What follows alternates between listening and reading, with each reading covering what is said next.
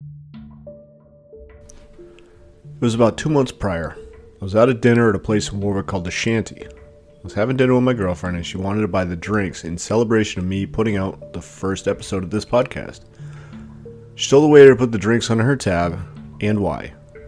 So he asked about the podcast and I gave him an impromptu elevator pitch. Turns out he was also an avid hiker and just so happened that one of his favorite trails featured an abandoned summer camp.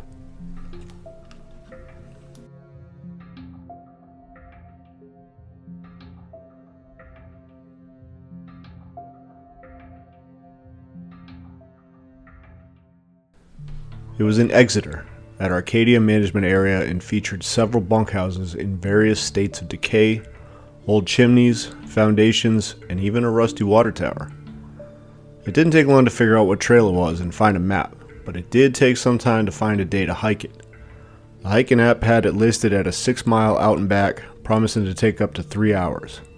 Finally, last Saturday, through a series of unfortunate events consisting of an eye injury, 2 flights of cider, some ghost stories, and a hangover, I found myself with a free afternoon to finally find this Rhode Island relic. The last hurdle before heading out was conforming to public land laws and recreation during hunting season. You see, in this, the smallest of states, they require all who enjoy the outdoors to don 200 to 500 square inches of blaze orange in the name of safety. I haven't hunted in a few years and I have no idea what box holds all my old gear.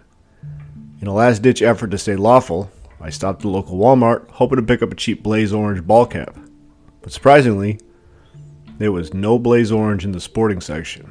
What I did find was this nice bright orange t-shirt for $6 with a jack-o'-lantern face on it. So, for this adventure, I was going for a lawful evil character alignment.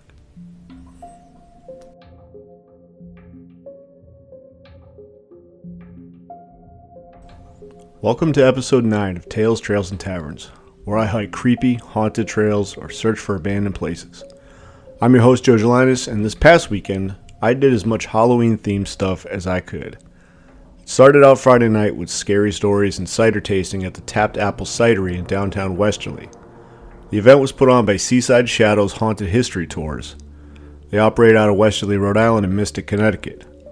They do guided tours in both downtown areas, moonlight graveyard tours, haunted pub crawls, and different seasonal events. I think that there was a Christmas one, which sounded pretty awesome actually.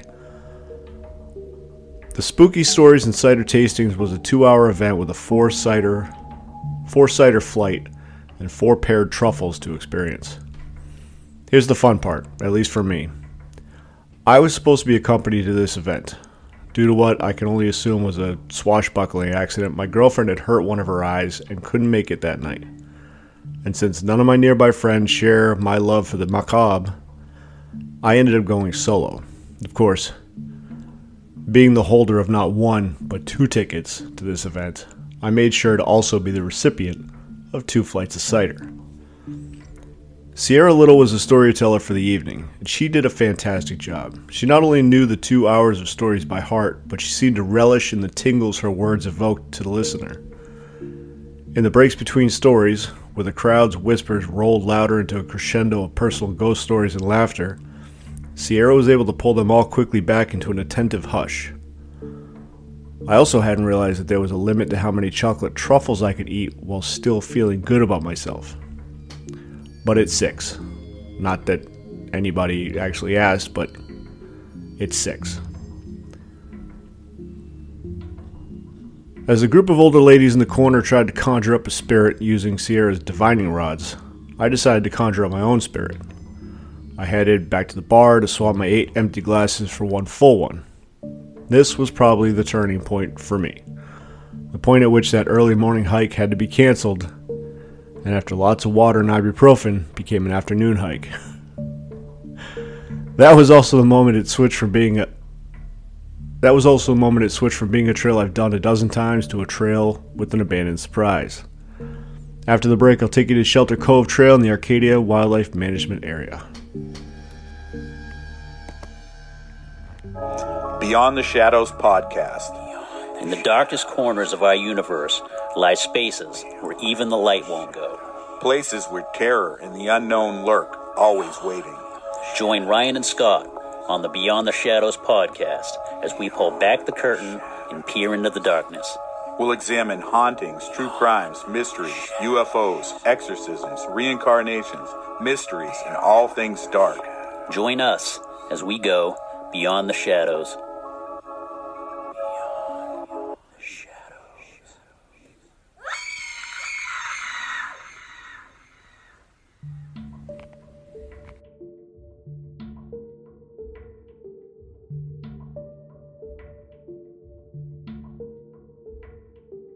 So, here's the thing.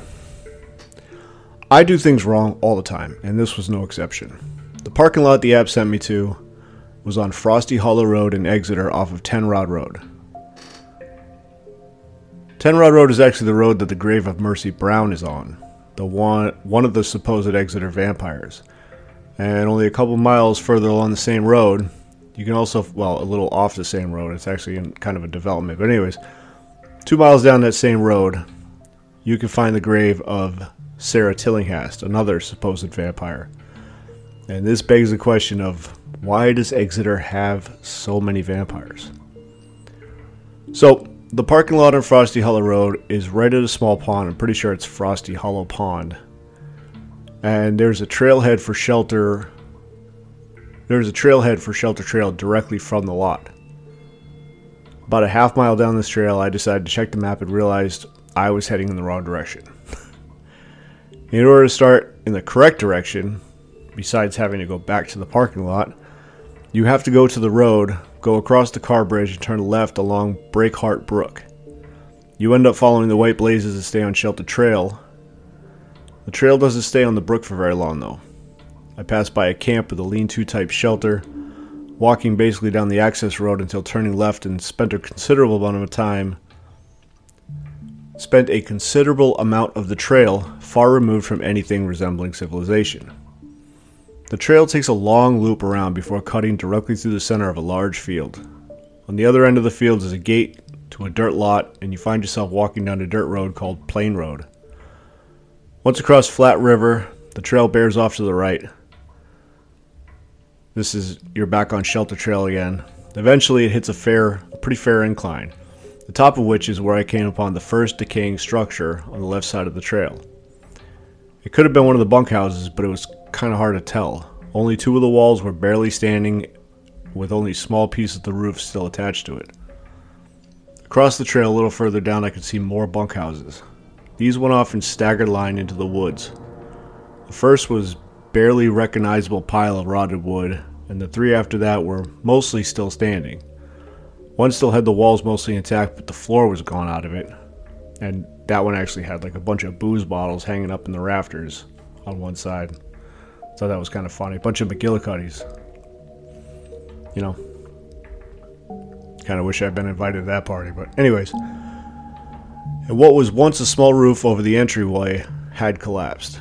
The wood of these structures looked sturdy, all made of 6x6 or larger timbers, but one touch and I could feel how time and weather had made them extremely brittle.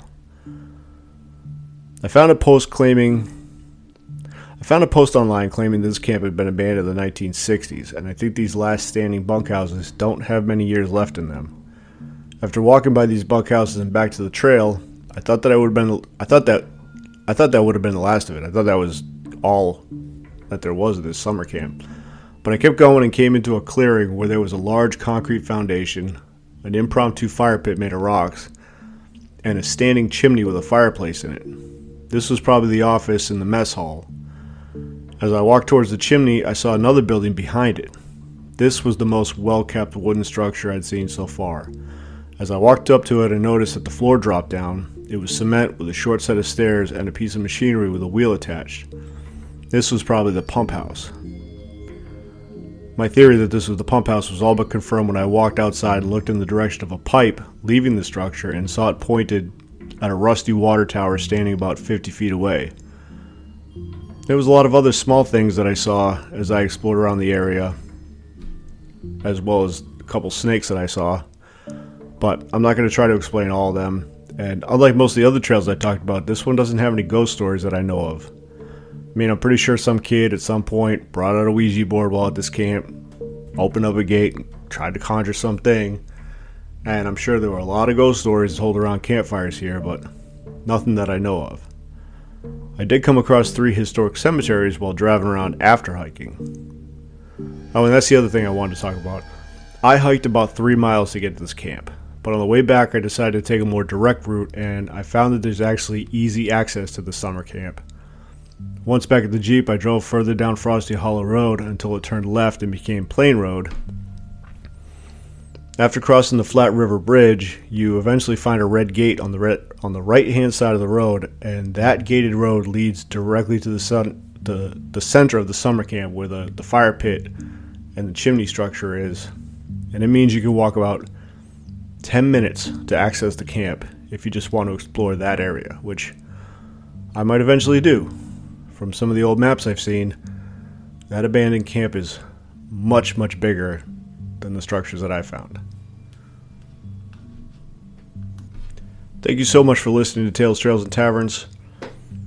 If you'd like to see more or hear more, we are on Instagram, Facebook, YouTube, TikTok, Threads. I may get on X. I don't know if that's going to work out or not.